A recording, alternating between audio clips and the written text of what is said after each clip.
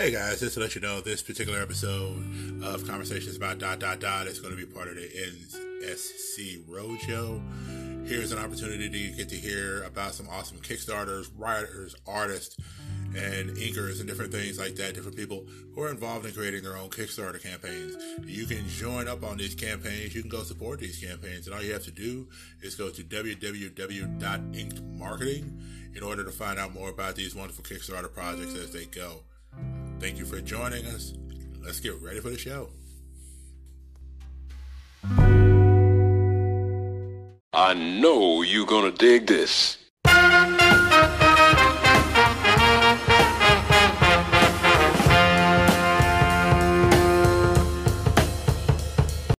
Ladies and gentlemen, boys and girls, children of all ages, welcome to another fun-filled, fun-packed episode of Conversations about ...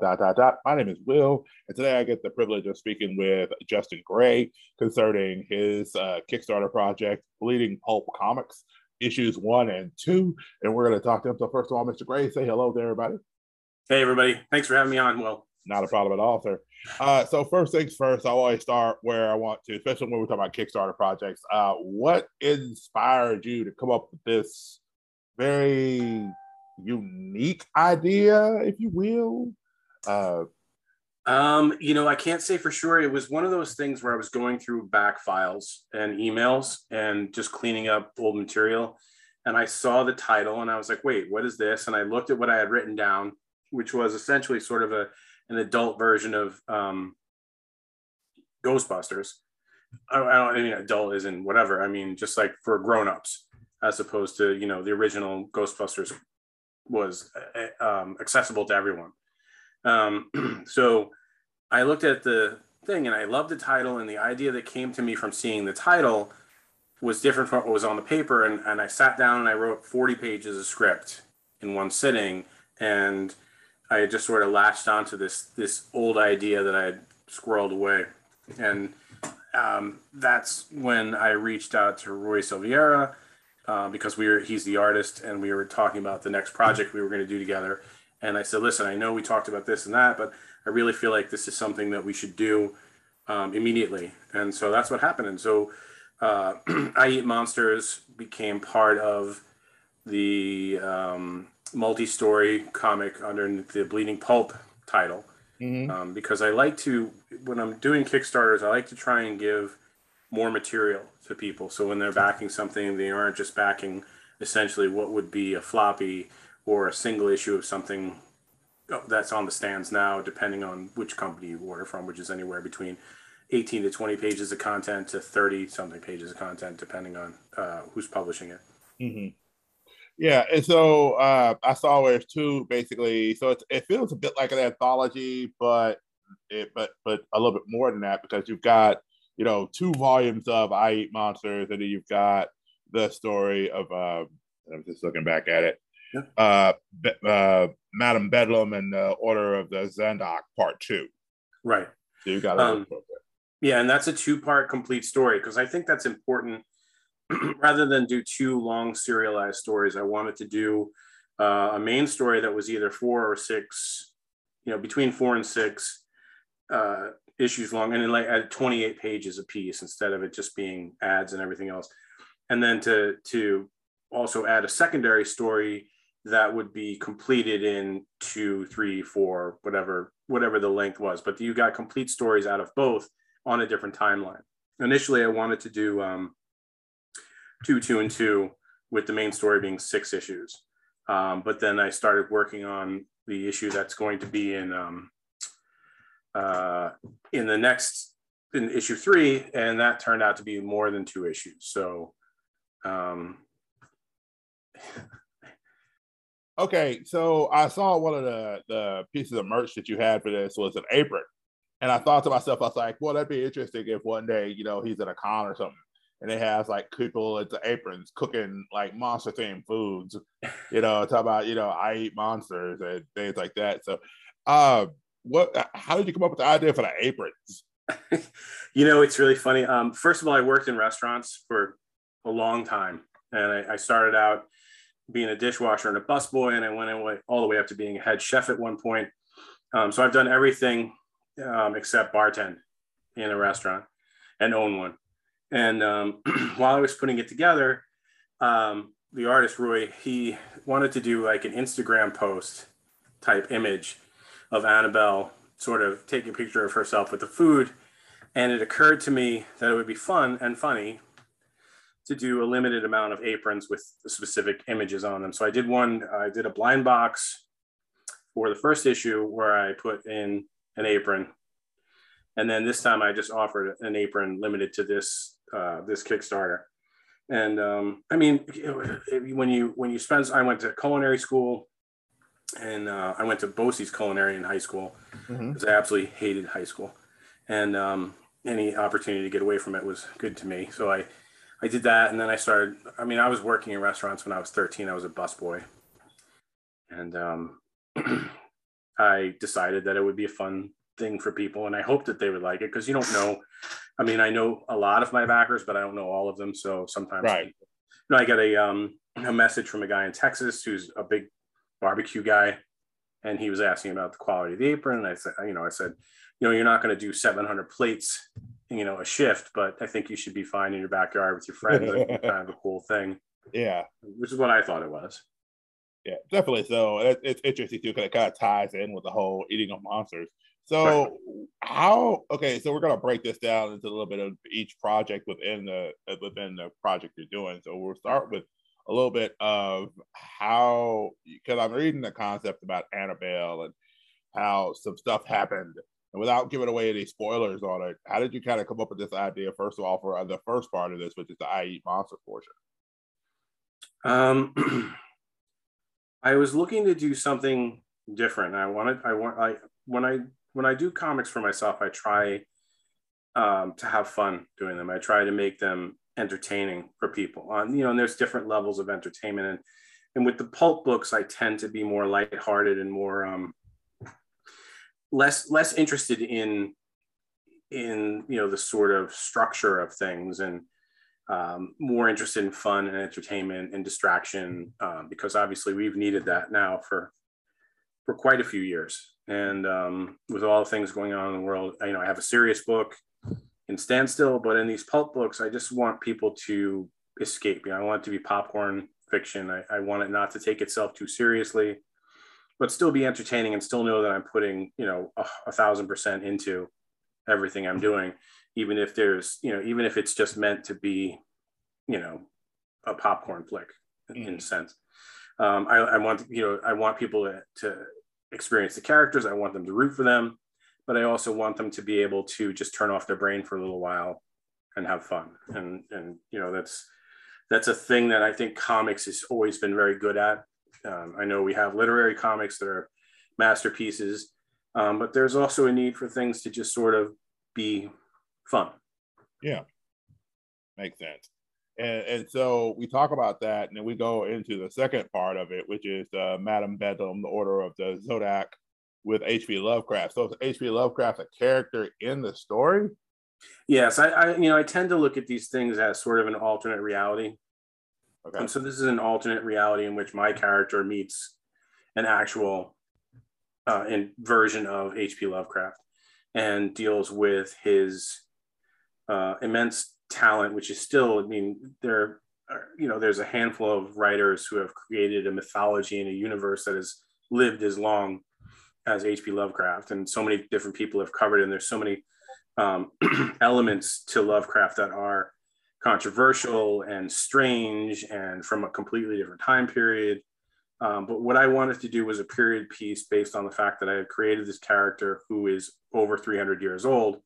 So she can exist in certain periods of time and interact with things that makes it exciting for me to write. I like to do period pieces. I like to do the dialogue. I like to, for instance, Madame Bedlam has a sort of, progressive attitude towards women's fashion and how women should be treated. And the character's also lesbian. So while that's not at the forefront or any messaging, it's just who she is. It's interesting to be able to put her in situations like the 1930s when women were considered controversial just for wearing pants. And, it's ridiculous today, at least it should be. A lot of the social tropes that we had to grow up with, or not just us, but through time, So I want to be able to have fun with those. Also, it's creatively freeing to be able to say, you know, it's like watching an old movie. I love old movies. I love old, all different genres, whether they're from the 50s or the 40s or the 60s, the 70s, and so on. So sometimes playing in that sandbox is great. So, and the idea of using H.P. Lovecraft, I had a very specific idea, which gets realized here in this issue, in the second half of the story, which is a complete story, that I think is part of the mythology of H.P. Lovecraft, but also looks at it in the sense of a sort of Twilight Zone episode, like, you know, that sort of feel to it. Pretty interesting there. Now, you mentioned a part of your team with you mentioned your artist for I Eat Monsters. Let's talk a little bit about the team. That's one of the things we know is that especially when you're coming to kickstarting a project and things like that, we know that it's not a single man job to do everything. I mean, you've got to have your artists, you got to have your writers, letterers, different cover artists and things like that. So talk to me a little bit about the team. All right. So for Madame Bildam, it's been Miljenko Simic. I apologize if I just butchered his name. And Alessia Nocera. So when I saw Miljenko's work, it had a very distinct it reminded me of Jordi Bernet. It reminded me of that era of European comics. And I really liked it felt right for the story that I was wanting to tell. So I reached out to him online and I said, you know, I see he was doing at the time, he was doing illustrating a Hemingway story, which was right around the same time period, 30s, 40s, I think. I can't remember exactly the one he was doing. And we originally were going to do it in black and white. And I was thinking of doing the whole book in black and white. And Rui, doing I Eat Monsters, was like so adamant about color. And so I was like, all right, let's do color. So then I didn't want to do, because it makes no sense to me financially to do half a book in color and half a book as a black and white book, because you pay color for the whole book. You know, I don't have the luxury of just doing, okay, this book is just going to have the color red in it or the color blue in it. So I reached out to Alessia, and who had colored two previous books that I had done with Jimmy Palmiotti that were both Kickstarters. One was Abaddon and the other one was Hype. And those were both for a joint venture that we did as paper films and adaptive. And we, you know, I looked at her work and I really wanted her to compliment, you know, they're both European. So I wanted to continue the feeling of that style of comic. And it was fun because Miljenko did the artwork all on the board. He didn't do any digital artwork. He did traditional art. Okay. And he would cut the pages in half so he could carry them with him between his home, his studio, and his work while riding a bicycle. And of course, I was like, this is, you know, there's going to be a vibe to this comic that's going to be different from anything that I could have asked anyone to do. And I tend to like to work with people from all over and with lots of different backgrounds. So I can say, you know, what can you, or not even if I say it, but, you know, they bring different things to the comics. You know, they didn't grow up reading Comic X and everything they've done has been sort of emulating Comic X. So I like that. And I like different influences. I like different tones and feels for whatever the work is. I like everything to have its own feel. Well, that makes sense. It definitely does that.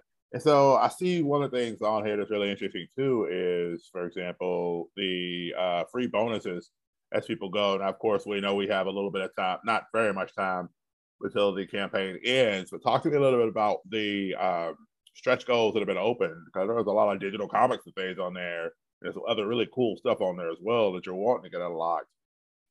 Yeah, I mean, there is a lot of stuff that I would like to get unlocked. You know, I will start by saying this has been the most competitive time slot that I've ever seen on Kickstarter since I've been doing it. I don't know if everybody was like trying to cut into the tax return situation. I don't know. It doesn't matter to me, like, because I understand all of it.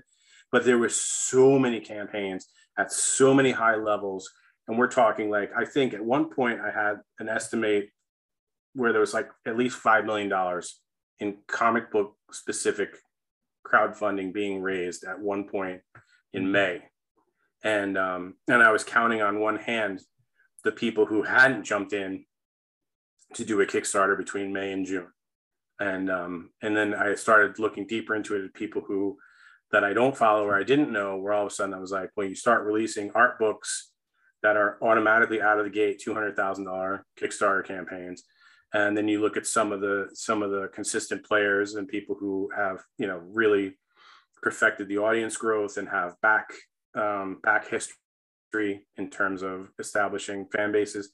It was just nuts. And I'm so grateful for everyone that's been supporting, you know, Bleeding Pulp, because the competition is ferocious at this point.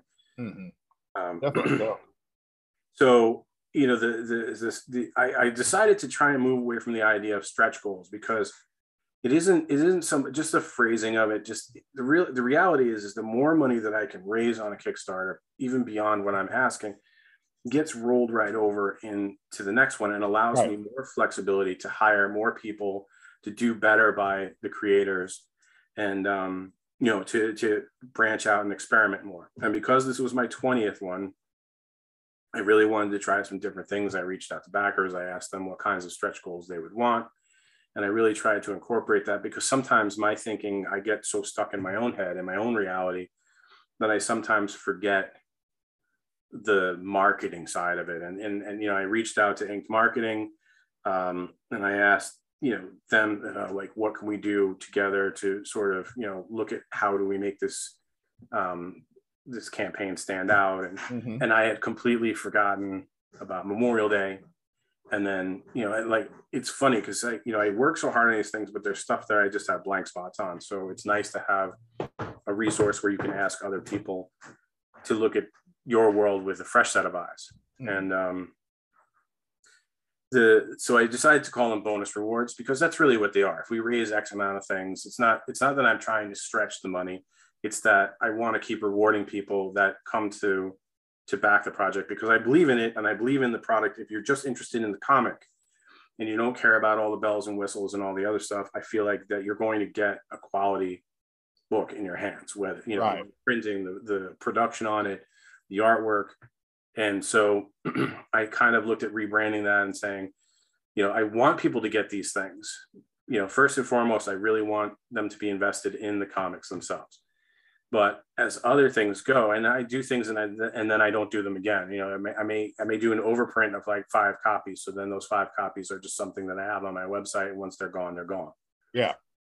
Which I think is important for people that are backing it, to feel like they're getting something special. And they are you know, I spent so many years working for corporate comics that I was trying to appease the people who are paying my checks. And right now I feel so much happier and freer and creative working with the people who actually support the work. So yeah, one of the goals I haven't seen quite cracked quite yet, it's on the verge of getting cracked, but it's not been cracked quite yet, is Wrestling with Demons. Let's talk a little bit about that. That is a comic that was originally published through Dark Horse, and we reacquired the rights. And it is a story about an MMA fighter getting his first shot at the undercard of a major event, winning a pay-per-view event or whatever. And so he's driving from California to Las Vegas with his teenage daughter. And she's not interested, you know, and she's a teenage daughter. She's got her headphones on. She doesn't really want to talk. And it's boring. You know, like, we're going to see my dad get his face punched in Las Vegas. What am I going to do? I'm going to be stuck in a hotel room. And so along the way, she wants to stop at this sort of ghost town. And she convinces her dad that that's what they should do. So they get out, they stretch their legs. And within a matter of, you know, 5 or 10 minutes, she's gone. And he doesn't know where she is. Okay. And it's starting to get dark. And as he's looking around this ghost town for her, all these expensive cars start pulling up. And all these people in elaborate, you know, you'd think it was the Emmys or the Oscars, these people getting out of these cars in the middle of a desert at a ghost town. And as it turns out, this is a location, a sort of hellmouth, if you will, just for lack of a better term, where humans wager money, or they owe debts in Vegas, or they're trying to, pay for something, or a cancer treatment for a loved one that they can't afford. So they're fighters, and they go and they fight demons, literally, for money. Okay. And that's the basic premise. And so his daughter gets kidnapped, and he has to fight for her. And he has to essentially save her soul. And Andy Kuhn is the artist. I co-wrote it with Jimmy Palmiotti, and it's just one of those. It was just one of those things that kind of popped into my head as a great concept and title. And so Dark Horse published it. I think it was in Dark Horse Presents, probably as 3 parts.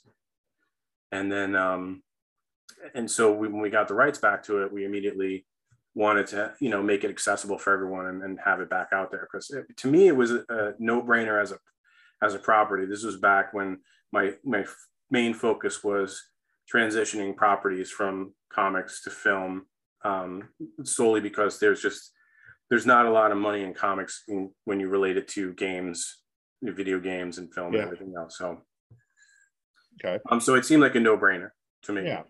And so another question leading in that thought process is, so you mentioned earlier about having Inks Publishing and them helping you out as far as getting this done, because you've done many Kickstarters prior.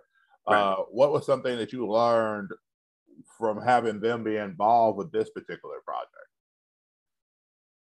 I think it's more of it's a symbiotic relationship. I think we learn things from each other in the handful of times that we've worked together on a campaign. I get along really well with Kevin, so it's more of a friendship. And I was introduced to Kevin through another friend, Richard Boom, and it's like they're supporting things that I just kind of am exhausted at this point. Like I'll do so much work on these campaigns. I'll be 3 months out. I'll have been building and rebuilding and refurbishing and going over and over again on this campaigns and trying to figure out all the things I should do. And then, like I said, with the Memorial Day thing, Kevin was like, what are you doing for it? And I was like, oh my God, I didn't even think about that. And now I'm like, oh, I got to build myself around, because it's very hard.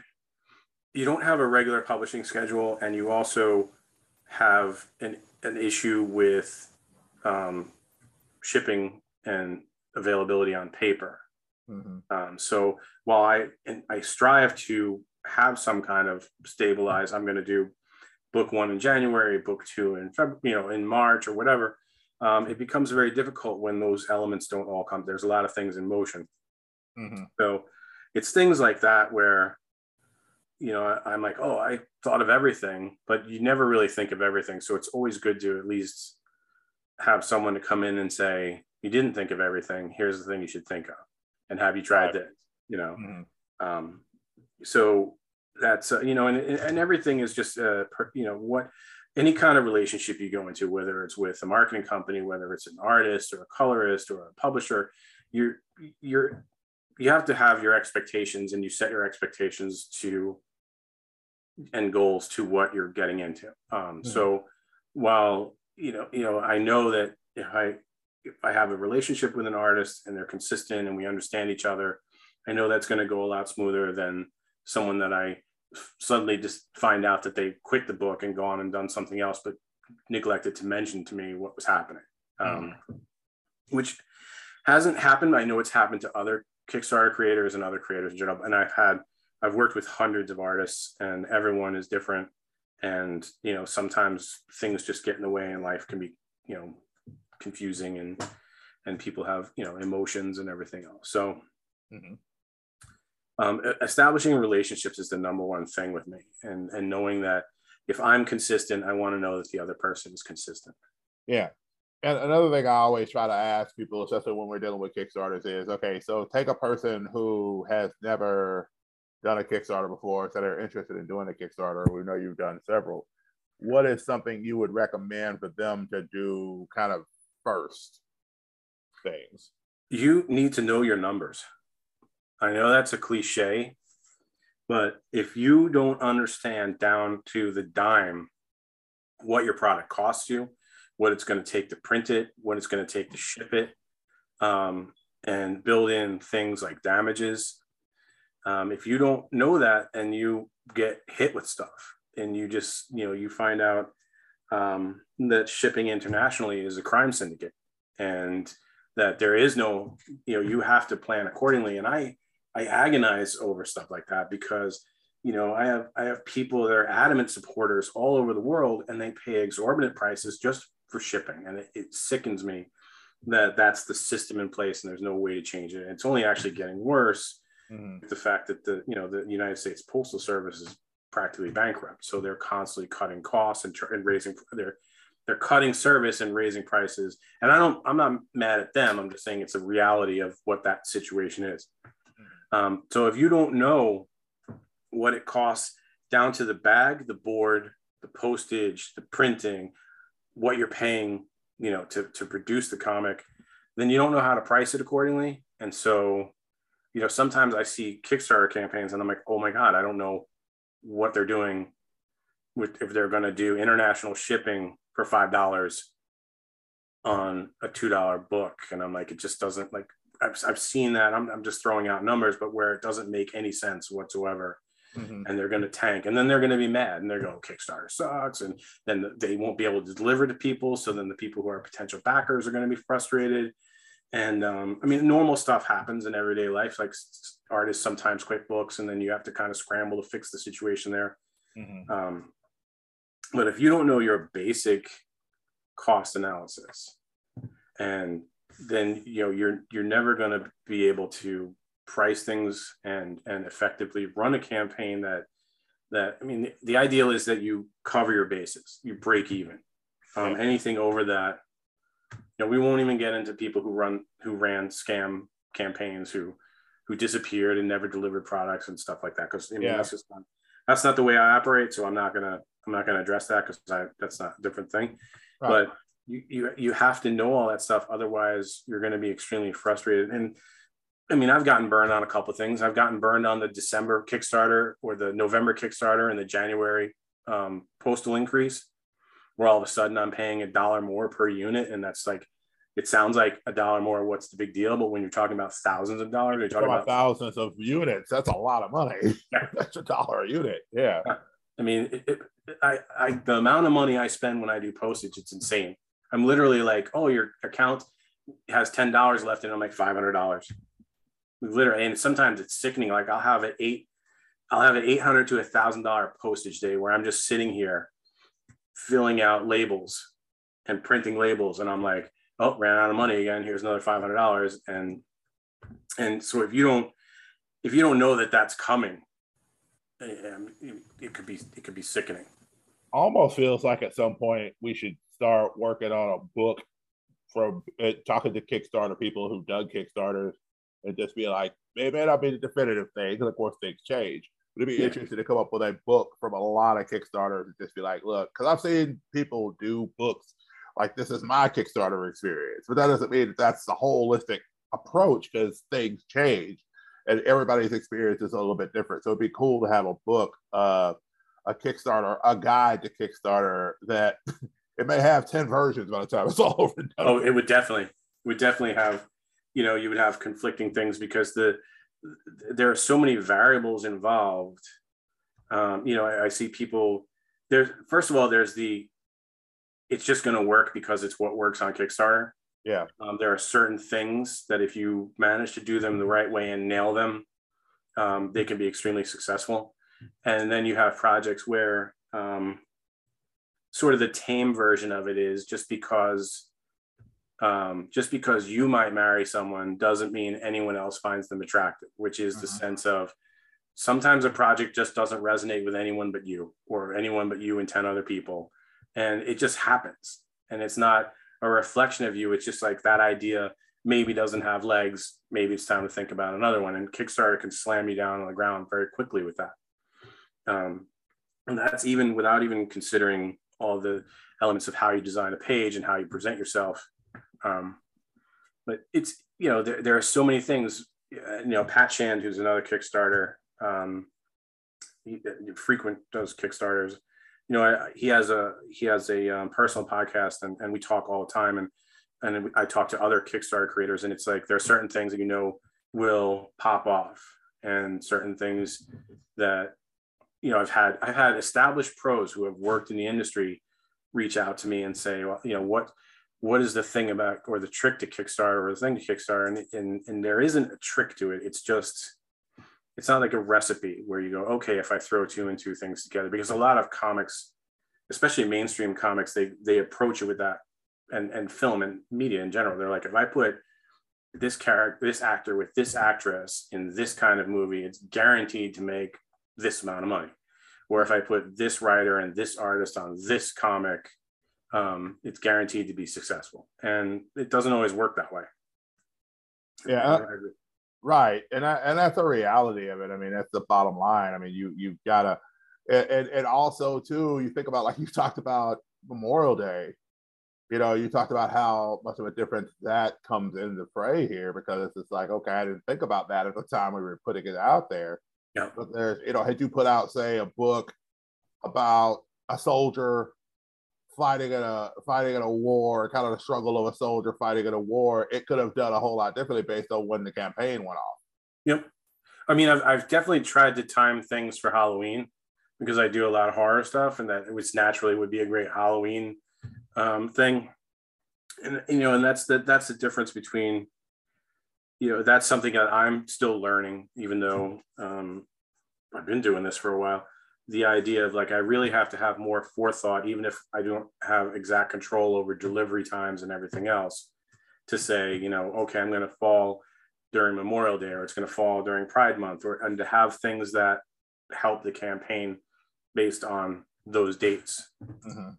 But there's a lot, you know, there's a lot of stuff to it. Yeah, and that does make viable sense. I mean, the whole idea of it also is that you have to not only deal with putting it together, but then also figure it out. Okay, so what are my next steps? What are those things that I'm going to do to make this work? It's by the fact that it's Memorial Day weekend and I'm having to deal with the whether having the money together or things like that, different things. So, I mean, that's a viable thing.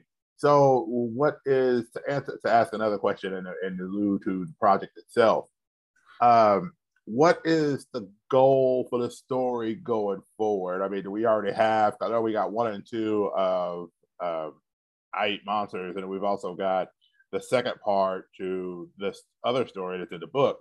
Where do you see these stories going? How much further do you see these stories going out? Well, like I said, initially, I think I Eat Monsters is between 4 and 6 chapters.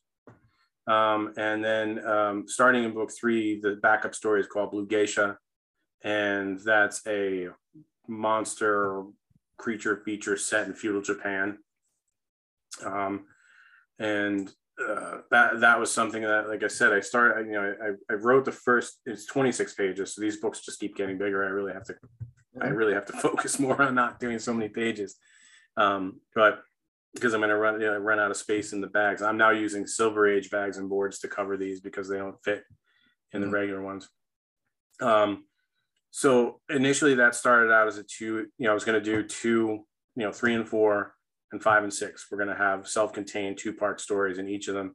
But all of a sudden I was writing Blue Geisha and I was like, oh, the story's getting bigger and there's more things I need to tell about it. So that might be longer than that. I might have to extend that and then do like a 1-shot at the end or something like that. I think that's one of the things I really enjoy about doing it this way, aside from the overall creative process being so fluid and hands-on. Like some of these comics I'm writing right up to the end. I'm writing on the artwork and revising and changing things, and ideas have come to me just looking at the drawn pages of certain books, and I've been like, oh, I really should have gone in this direction. And amazingly, it just kind of all syncs up. But the idea is that, the character of Annabelle is starting to grow on me, and I'm starting to see a bigger pattern to her universe, and seeing this potentially, these 6 chapters of this opening story, it could function as an origin story for a character who does this moving forward. And so I always keep that door open, and I like to see how people respond to things. I had done Spicy Pulp, which is the sort of sci-fi fantasy sister to this book, where it's pirates traveling through time and space, or bounty hunters that that are like a blend of Lobo and Strawberry Shortcake, or doing a sword and sorcery comic that's like a rom-com starring a Conan type character, and and seeing the characters, what resonates with people. So I had done Lady Redbeard. I had done 4 parts, 2 different self-contained stories with that character because she seemed to resonate with people, and she's a lot of fun to write, and the cast is a lot of fun to write. So I'm always thinking, I want to do, when I started doing this primarily because I was tired of people telling me what I couldn't do in a comic story, or what I couldn't write. And that's what really pushed me into these titles, was the idea that I was just going to do what I wanted to do, and I'll do it for me. And if anybody else likes it, then they like it. And the same thing happened with Billy the Kid, which was the strangest thing, because I started working on Billy the Kid, and I was thinking, no one's going to buy this. I'm like, this is crazy. This is a gunslinging talking rabbit in the Old West fighting tornadoes, and people really resonated with it. They, I wanted to write something that wasn't from my own experience, and a character that didn't have a background like I had a background. But that's why I do it. Mm-hmm. We have a sponsor. So we've been sponsored. Have you ever tested your nerd kung fu? Nerd kung fu? Nerd kung fu, yes, your nerd kung fu. Now, I know what you're thinking. What is nerd kung fu? Because it's not like we're going to get a bunch of nerds fighting in a ring. But maybe it's about how you look.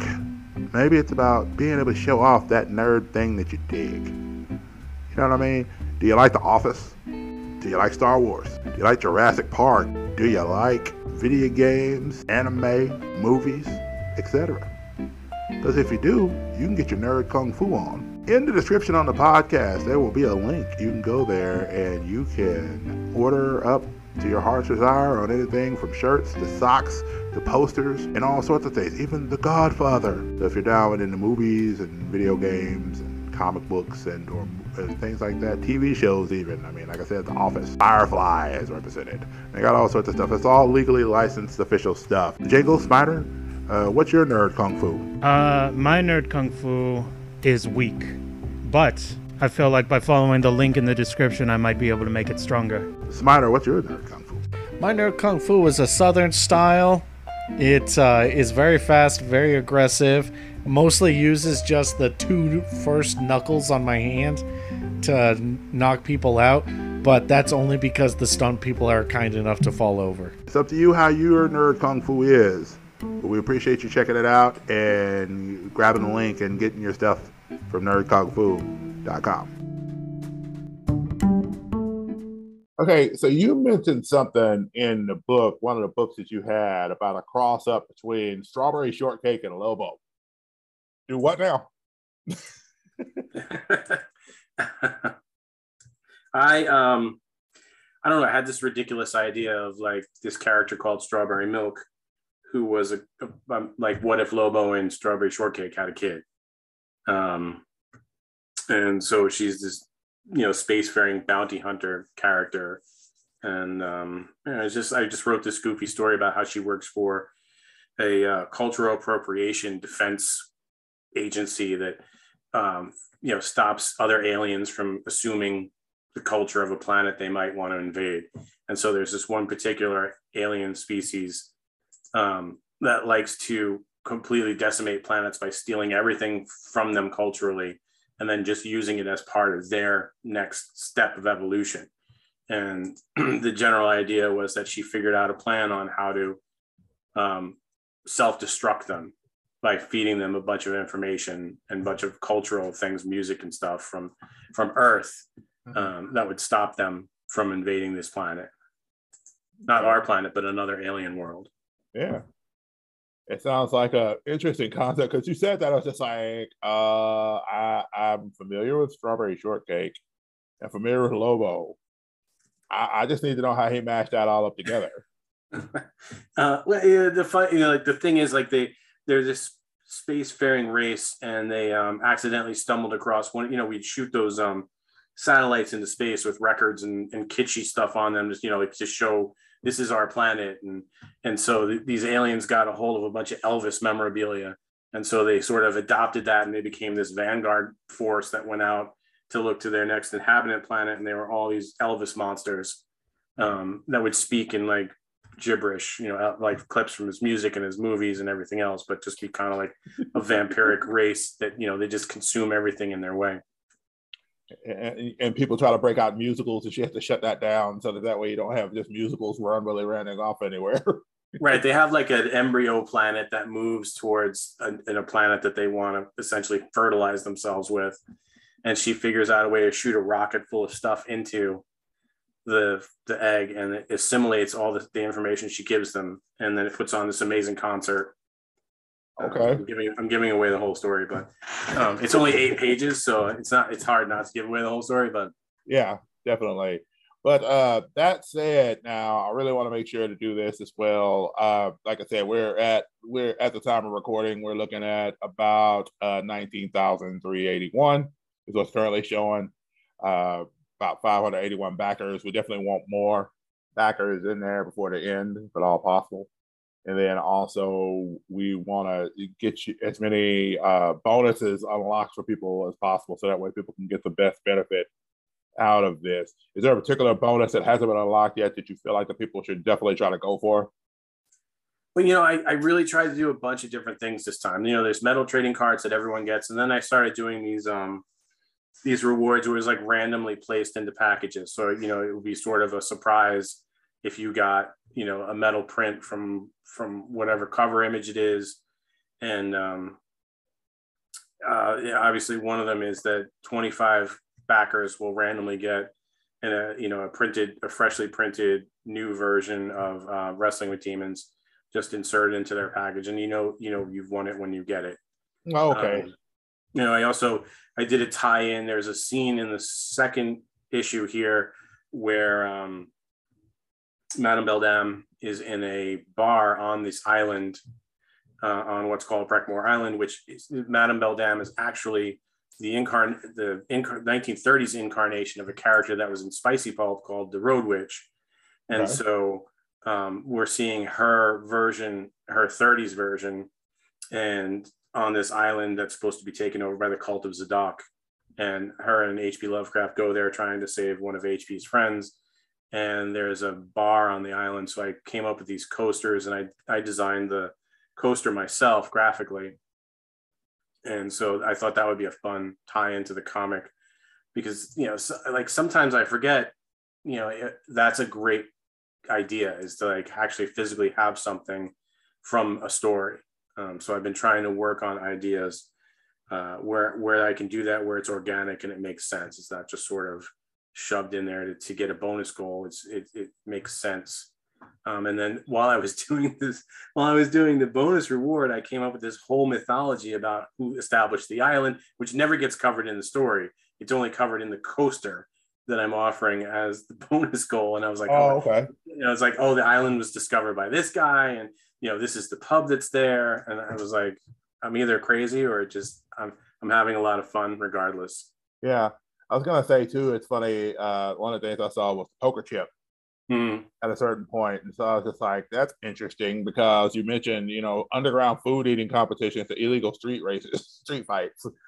Yeah. It's like, okay. So yeah, you're definitely betting on a lot more than just money, you know, if you're involved in underground eating competitions. Yeah, I mean, the thing with Annabelle is she's so self-destructive. She blames herself for her brothers being killed because she couldn't help them. And it's haunted her whole life, because she was, not only was she accused of actually murdering her brothers, she wasn't capable of saving them.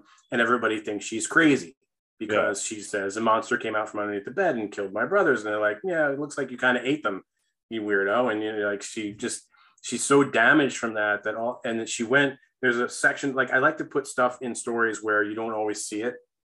I think that's kind of, you know, inferred stuff is sometimes just as interesting as if we're watching it on screen or reading it. And the idea is that, you know, she did try to do the monster hunting thing, and it didn't work out at all, because, you know, number one, no one believes kids. And, you know, this whole tragedy of this, the reality is monsters can't possibly exist. So in issue 2, she finally gets concrete proof that monsters do exist, but that opens up a whole other can of worms for her storyline as to what happened to her family, who this masked man is that comes in with a baby monster in a specialized container. So she goes from kind of being damaged and accepting that she can't save, she can't solve this mystery. And so she's slowly trying to come up with ways to just hurt herself. Okay. And then she finally realizes that she doesn't want to destroy herself, that she now has to figure out exactly what happened. Okay. And so it definitely, it sounds like you got some really good story things going on here, and you got some really good opportunities to roll the stories. I always try to ask this a lot of times, Kickstarters, so I have time with them. If you could cast a movie version of I Eat Monsters, who would you cast as your lead? It's funny.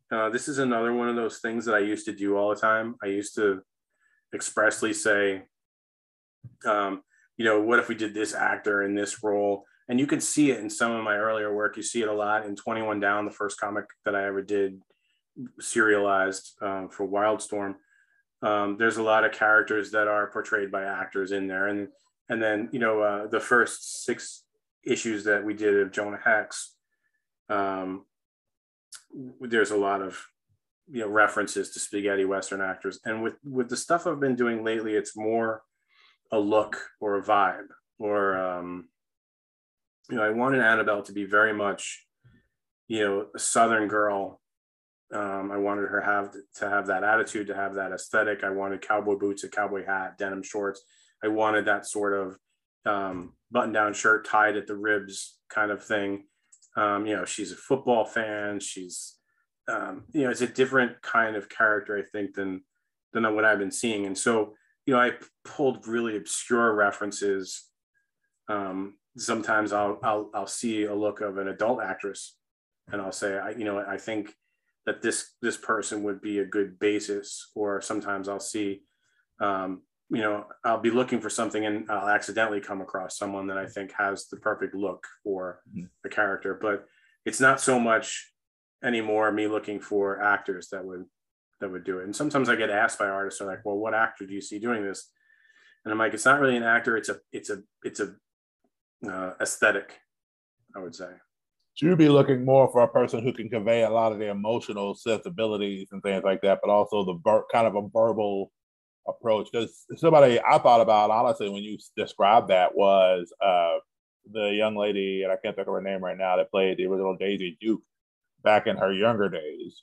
You kind of described that from a physical standpoint, but also more of that down home kind of good old Southern girl style. Right. I think I think there's a little Miranda Lambert style, like when she was younger, some of that in there, some of that country and Western look that we don't see. I'm not from the South, but I wanted to at least, to have a viable character that like could fit into that. I've really been on this quest to look at characters outside of myself for the last 5 or 6 years, and writing characters that are not at all me, and they don't have to reflect my views. Because a lot of times I see 2 things. I see people being accused of pushing their agenda or pushing their moral views on things through comics or through media. And I thought, I don't want to do that. I want to just tell stories, but I want the characters to be genuine.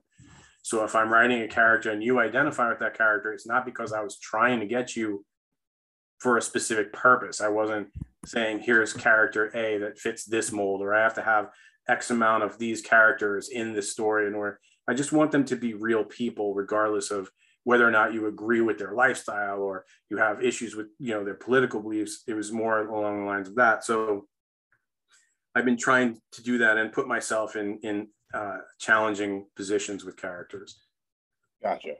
And that definitely folds out. When it comes to that, you definitely want to be able to write the way you want to write, present the characters. And I think that even if you don't necessarily agree with a particular character stance on something, you could appreciate the character if they're real. If it doesn't feel like you're just like, hey, look, this is A. We've checked off this. We've checked off that. We've checked off this. We've checked off that. Okay, here's your comic. And it's just like, but what about the humanity of it all? What about the character? What about the drive and the motivations, of things that they do? You know, like I have friends that are not big fans of Cyclops from X-Men, for example, because there was this point where like he was endued by the power of Dark Phoenix, and then he killed Professor Xavier for a little while. Like Xavier was just gone, and over a long time they never really dealt with the ramifications of him killing his mentor. Mm-hmm. Like there's really nothing in the books for a while that really let him deal with it. I mean, yeah, they did the whole time jump where they brought the younger displaced X-Men out, and Beast's idea was, well, if he sees his younger version more idealistic, that's not the word, idealistic, there we go, if he sees a younger, more idealistic version of himself, maybe he'll come back to the side of the angels. And it's just like, from what I read, he really never comes to and says like, bro, I was horrible. Mm-hmm. Like I really did some horrible stuff. That wasn't good. Yeah, I was under the influence of the Phoenix Force, but that wasn't cool. And that's such a waste of a great come to Jesus moment, isn't it? It's just kind of like to have a self-revelation for the characters. Like that's gold. You kill to have that opportunity. Yeah. It's not pulling kittens out of trees all the time.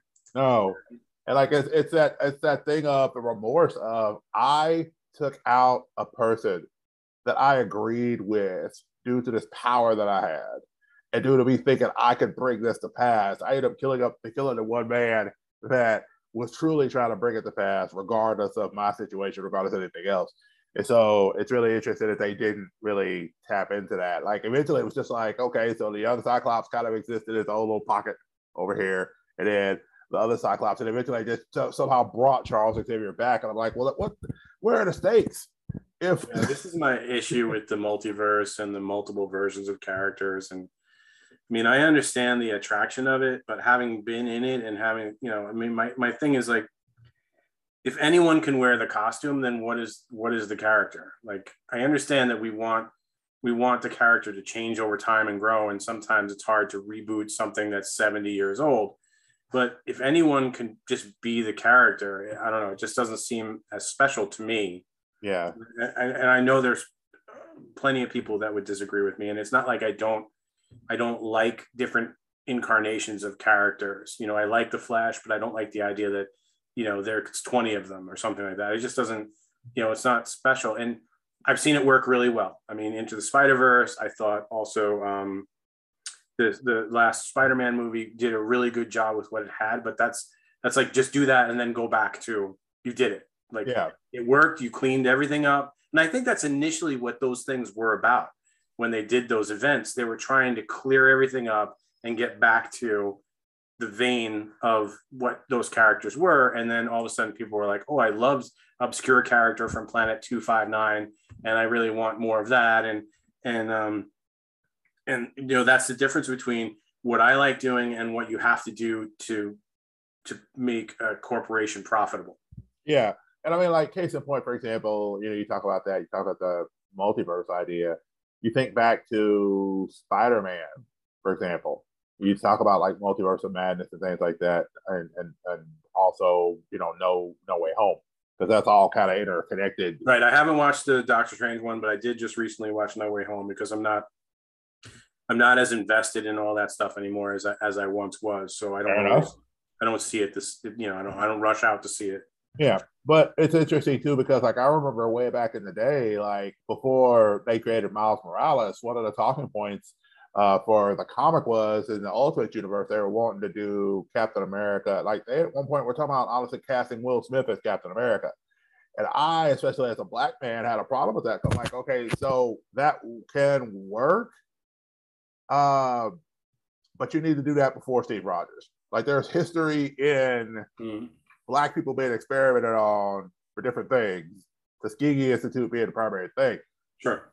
To where you could do that before you get to Steve Rogers. And they were like, well, why would you want Will Smith to play Captain America as Captain America, Steve Rogers? I was like, well, first of all, because, for the longest time when Captain America was created, he was punching Hitler in the face. And so if you have the idea of the Ubermensch, you have to create the thing that looks like the thing that you're trying to describe as the ultimate good guy, but fighting against you. Because if Will Smith is fighting against, if a black man is fighting Hitler, I said, and they were like, well, you don't have any proof of that. Yes, I do. Jesse Owens. Right. Jesse Owens in the I Olympics knew you were going to go ran there, and that's great. in Germany, and Hitler would not even put the medal on him. Like they had to go get the medal and like come bring it out there to him because Hitler himself wouldn't do it, even though they were in Germany. Why? Because this man that was inferior to him in his mind shouldn't have won the race to begin with. So why is he going to honor him by putting the medal on him for the first place win? Yeah. And so it's like you can't take that, because if you take Captain America and make him black as the primary Captain America, he never takes it seriously. And I love that they later spun that into Joe Quesada and some of the others at Marvel spun that into the whole truth thing, to where it was the idea of, okay, so yeah, we're going to go into history and we're going to go into our own version of Tuskegee, and we're going to test this stuff on super serum soldiers on these black soldiers. And a lot of them are going to either die or they're not going to be the same when it's over. Mm-hmm. And I love that because of the fact that it's from a historic place. And so then you have, of course, they ended up doing Isaiah Bradley really well in the Falcon Winter Soldier series. And the idea that he was mentally slower because of the serum, that it wasn't a perfect serum. Mm-hmm. So it took all these failures to get the one serum right with Steve Rogers. And so then to even tell that story beyond that of having this, which is even like that's even more messed up. You know, like there's so much context in that. But I like what you're saying, because a lot of times I kind of tune out when that stuff is happening, because it never seems to go it never has a conversation like you're having with me right now, where it's logic based, it's calm, it's rational. It somehow always becomes just bombastic and upsetting to watch those conversations unfold. I tend to duck out of those conversations once they become that way. No. Just because, for one, I don't feel like that produces anything of quality. No. But two, it also doesn't help further the conversation of, okay, so what you brought me this, what can we do to make this work? Right. Because if we can't make it work and we're just going to yell at each other for 45 minutes to an hour. Also, these if you want to build this mythology, you want people to care about these characters, you have to respect the mythology behind it. You have to create a genuine mythology that isn't just, we have to fill this slot with what we think will appease this group or give us great PR or any of that other stuff. And I know that's a tricky thing to do, and I'm very glad that I don't have to do that. I've been in those positions where I've worked on incarnations of characters, and I said, why don't we look at a different life experience for this character, as opposed to, like, if anybody can become this character, then let's look at somebody who we wouldn't expect to be that character. But when you're talking about like a historic basis for a character like Captain America, you would have to, like, you couldn't just be like, okay, this guy's Captain America because he drank some fuzzy soda. Like, it just doesn't do anyone any good, and it doesn't make good art. Right. And so, I mean, you have to build story and you have to build this idea of a character. So it's like, okay, you've got Truth over here. And by the end of Truth, and here's the thing that was cooler. In Truth, you find out Steve Rogers had no idea that this was going on. And so, like, he shows up at Isaiah Bradley's house near the end of the run. And, all he has left is this torn outfit, this Captain America outfit that he wore. And historically speaking, he was the first to don the outfit. And so Captain America just shows up. He's like, I see you got these pictures. You want to take a picture together? He's like, well, yeah. And so, of course, he takes this picture, and the last picture he takes up is the one of him and Captain America together. And so it kind of pays the story forward, and that you have this whole horrific thing that happened.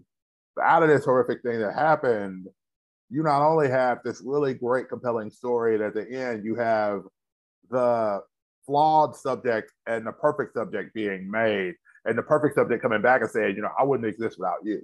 Mm-hmm. And then the other side of it becomes the idea of, you have the Young Avengers kind of spawned out of that as well, because Isaiah Bradley's grandson is part of the Young Avengers in the books. And so you have that whole story. And so even where he's really angry and upset because he's like, people won't recognize the fact that my grandfather was the first Captain America. And like, people just didn't know it wasn't a thing because that book hadn't come out yet. Like, they literally introduced it as a one panel thing in Young Avengers. And then like maybe 6 months later, Truth came out. So it's like, oh, wait a minute, there's this whole other story behind the super soldier serum that I had no idea about. Let me go get that. And so yeah, I mean, that sounds to me like it was perfectly executed in a way that is not only satisfying but genuine. Yeah, and I mean that's the thing. I mean, it's you want a story to feel organic when it's done. Yeah, and you don't want to just have like, it would be lovely if you could tell a story about Hellboy where he literally takes somebody to the circus. He just has a really good time. He's not recognized by anybody. He's not messed with by anybody. There's no demons that show up. But that's like, what's compelling about that story? Oh, you find out that maybe the little boy he took, maybe that was his dying wish. Mm-hmm. Just to go to the circus with a favorite superhero. And so Hellboy just shows up one morning and it's just like, I'm here to take Timmy to the circus. And it's just this weird thing because, yeah, you're going to see the weird looks. You're going to see the different things. You're going to see the odd, like him not being able to fit in a bumper car, for example. I'm pretty sure physically speaking, he may not be able to fit in that vehicle well. But it's the funny part of him trying for the sake of this kid, or it's trying to eat a corn dog with the right hand doom. Right. Different things like that. But it's how you organically tell a story. And I really appreciate that. That's something you try to do in the stories that you're telling. You really want to tell an organic story. That's pretty awesome. So we want to make sure we get people the links. We want to make sure people get to know where to go in order to get their hands on the books. And of course, in the liner notes, we'll make sure to have that information in the liner notes as well. But I wanted to let you tell people where they can find the stuff. Well, it's on Kickstarter right now. If you search Bleeding Pulp, you should absolutely find it. And obviously we'll have links here.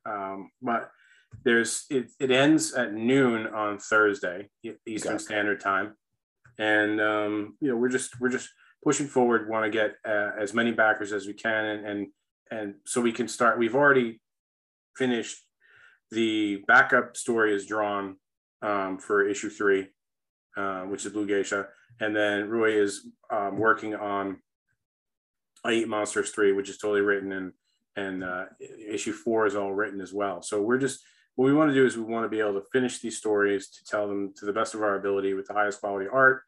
And, that's what the Kickstarter experience, all the backers, I can never thank them enough. I always feel like I'm probably just droning on and on to them and it becomes disingenuous, but it really isn't, because they help me realize that it's much more fulfilling to do this for them than it was to do this to make sure the book didn't get canceled.